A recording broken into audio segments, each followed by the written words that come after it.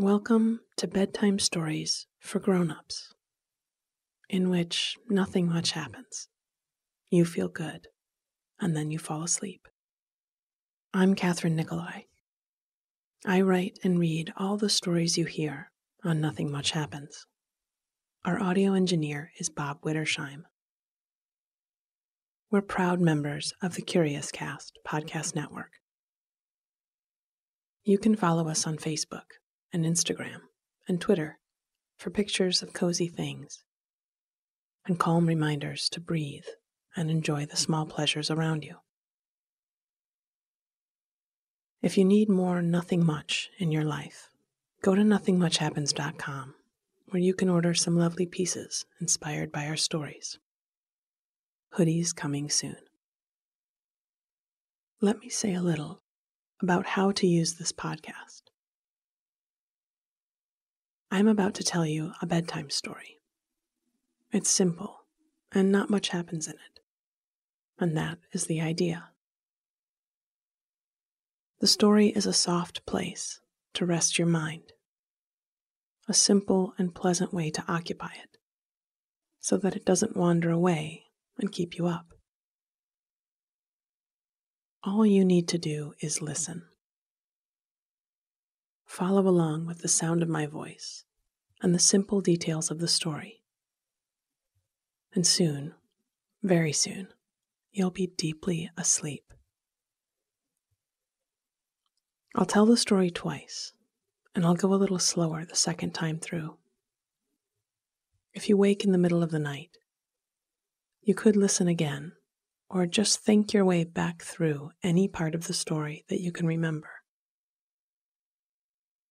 We're training your brain to settle and rest, and the more you do this, the better your sleep will get.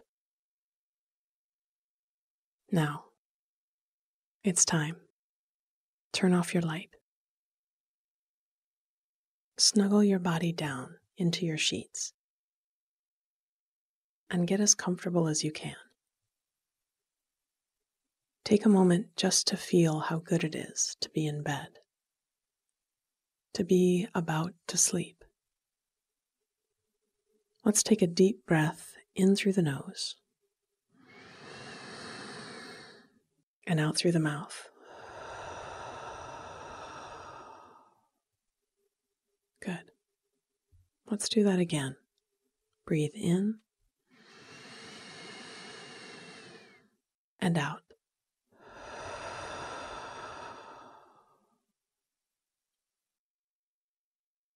Our story tonight is called Back to School, and it's a story about the tingling anticipation of a new school year.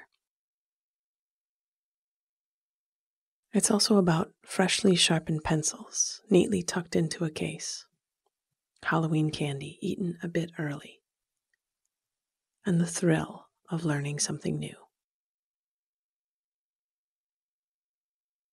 Back to school. I'd been waiting, checking the mail each day for a few weeks, not knowing when it would come. When it finally showed up, folded around a few envelopes, a flyer for the neighborhood garage sale, and a postcard from a faraway friend, I stood, tucking the other items under one arm, and smoothed out the cover. It wasn't a thick catalog, just a couple dozen pages, but it held the promise of something new. I took everything inside and sat at the kitchen table with a fresh cup of coffee, and took my time to page through the possibilities.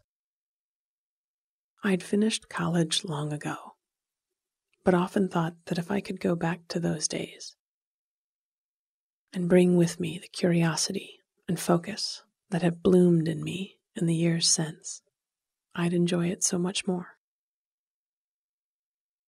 I'd have picked my classes with a lot more care for their subjects rather than their time slots, and studied the things that I'm now so interested in.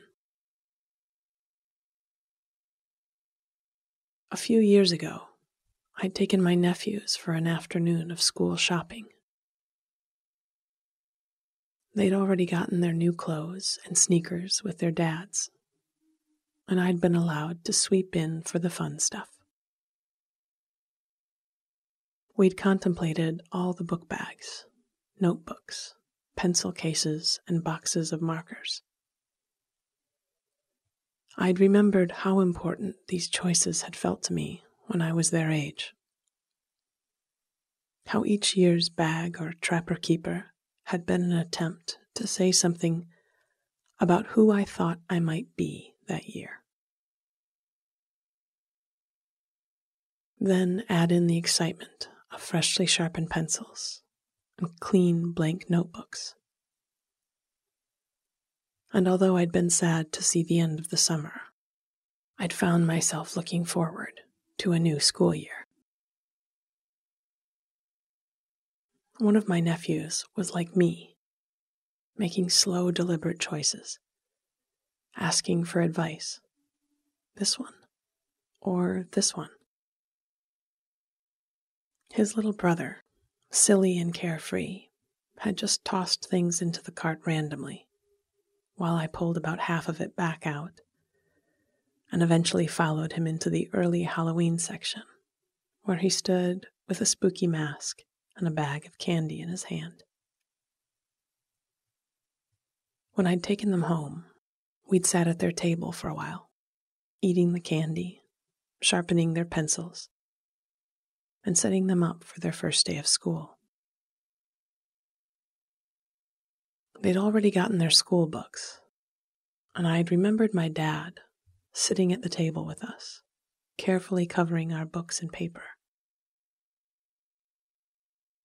He'd used brown paper grocery sacks, cutting off the bottoms and opening them at their seams to wrap the paper around the snubbed edges of the much-used books.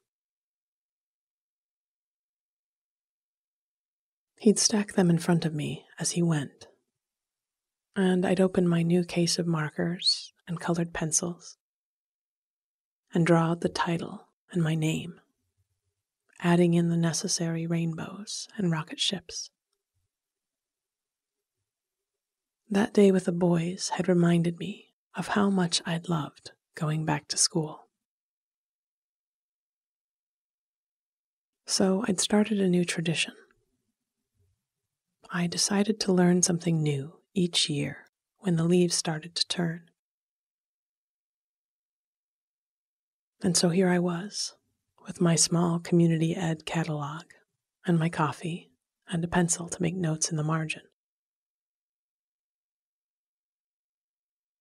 Last year I'd done a semester of photography and had learned the basics of composition and leading lines, and had even developed my own film in the studio darkroom.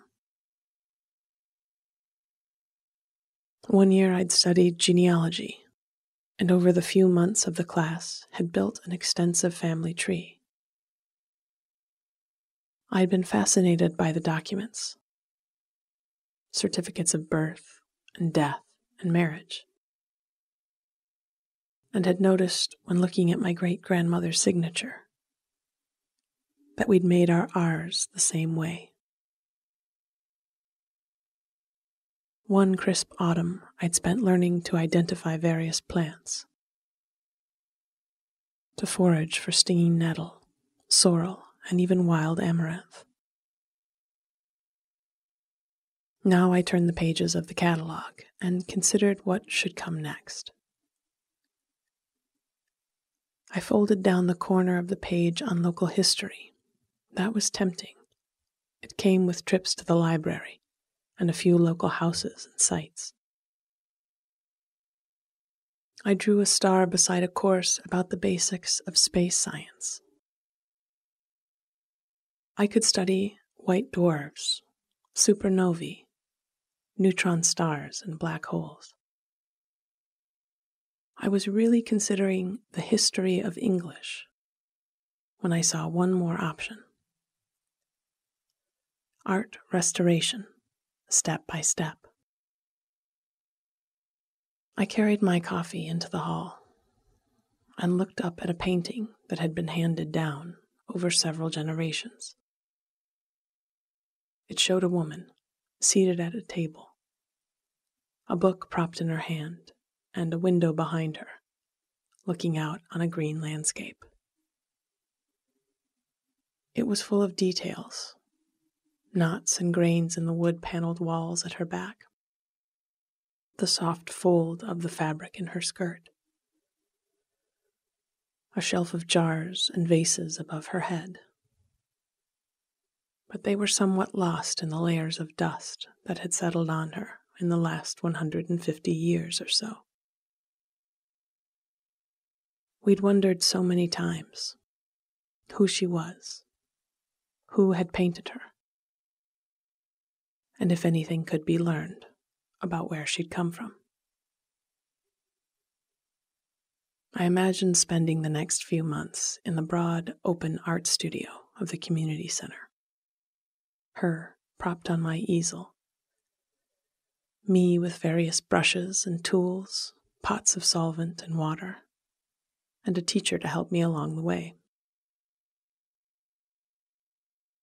We'd clean her canvas and maybe reveal the dark smudge in one corner that might possibly be a signature. We'd carefully open up the back of her frame, and we might find a label, some scrap of yellowed paper, to point me to an archive or a ledger in a library. I strode back to the table, took up my pencil, and circled art restoration, step by step. I might, I thought, solve a mystery.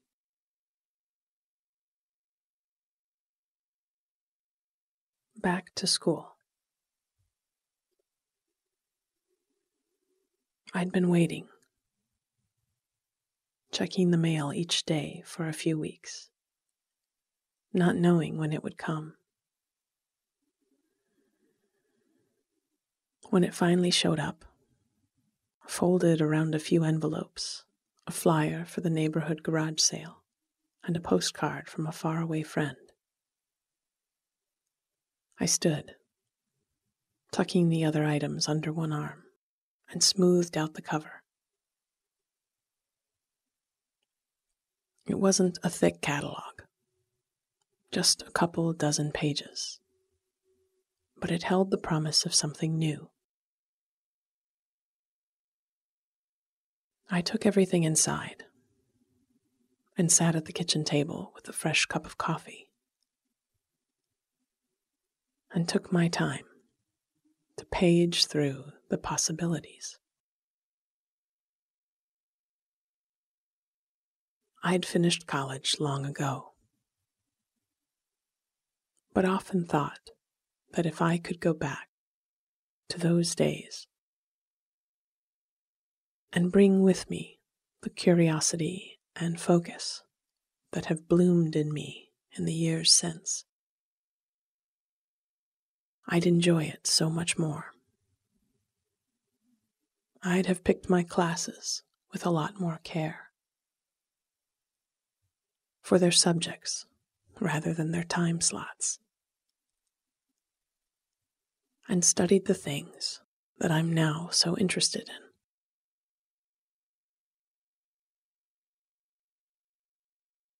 A few years ago, I'd taken my nephews for an afternoon of school shopping. They'd already gotten their new clothes and sneakers with their dads,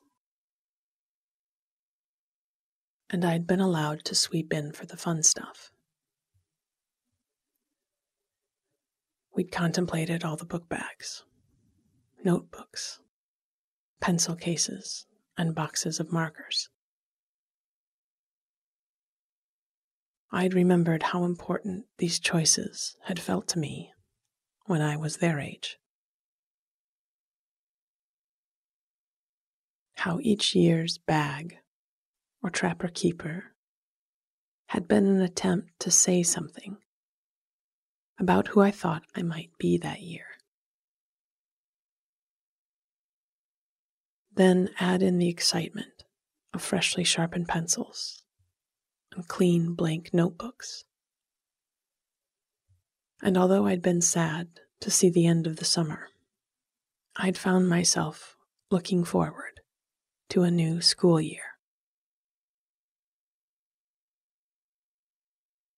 One of my nephews was like me, making slow, deliberate choices, asking for advice. This one or this one? His little brother, silly and carefree, had just tossed things into the cart randomly,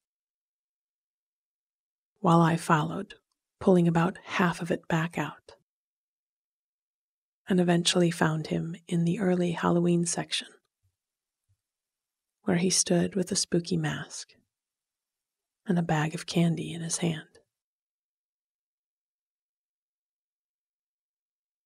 When I'd taken them home, we'd sat at their table for a while, eating the candy, sharpening their pencils, and setting them up for the first day of school. They'd already gotten their school books, and I'd remembered my dad sitting at the table with us, carefully covering our books in paper. He'd used brown paper grocery sacks, cutting off the bottoms and opening them at their seams to wrap the paper around the snubbed edges of the much-used books. He'd stack them in front of me as he went, and I'd open my new case of markers and colored pencils and draw out the title and my name, adding in the necessary rainbows and rocket ships. That day with the boys had reminded me of how much I'd loved going back to school. So I'd started a new tradition. I'd decided to learn something new each year when the leaves started to turn. And so here I was, with my small community ed catalog and my coffee and a pencil to make notes in the margins. Last year, I'd done a semester of photography and had learned the basics of composition and leading lines, and had even developed my own film in the studio darkroom.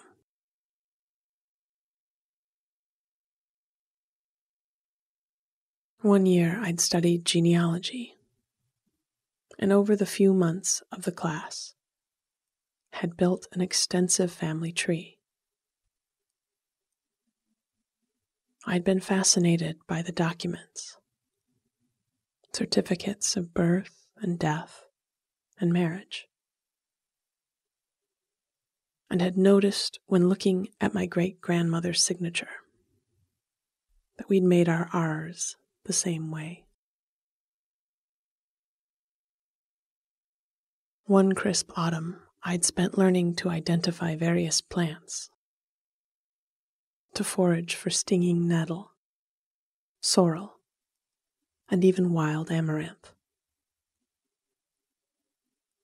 Now I turned the pages of the catalog and considered what should come next. I folded down the corner of the page on local history. That was tempting. It came with trips to the library and a few local houses and sites. I drew a star beside a course about the basics of space science. I could study white dwarfs, supernovae, neutron stars, and black holes. I was really considering the history of English when I saw one more option: art restoration, step by step.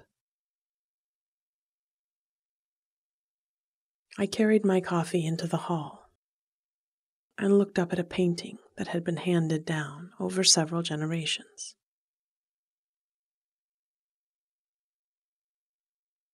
It showed a woman seated at a table, a book propped in her hand, and a window behind her, looking out on a green landscape. It was full of details, knots and grains in the wood-paneled wall at her back,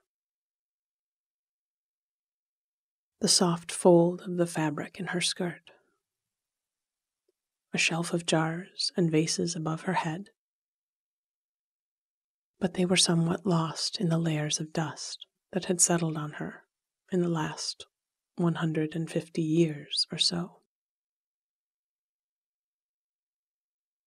We'd wondered so many times who she was, who had painted her, and if anything could be learned about where she'd come from.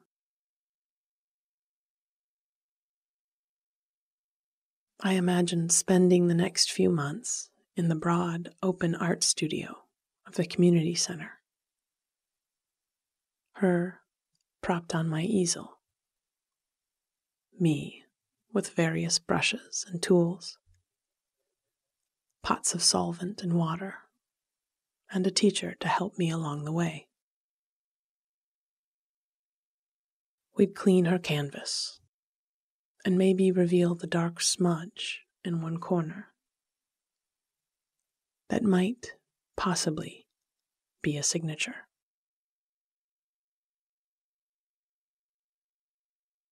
We'd carefully open up the back of her frame, and we might find a label, some scrap of yellowed paper, to point me to an archive or a ledger in a library. I strode back to the table, took up my pencil, and circled art restoration, step by step. I might, I thought, solve a mystery.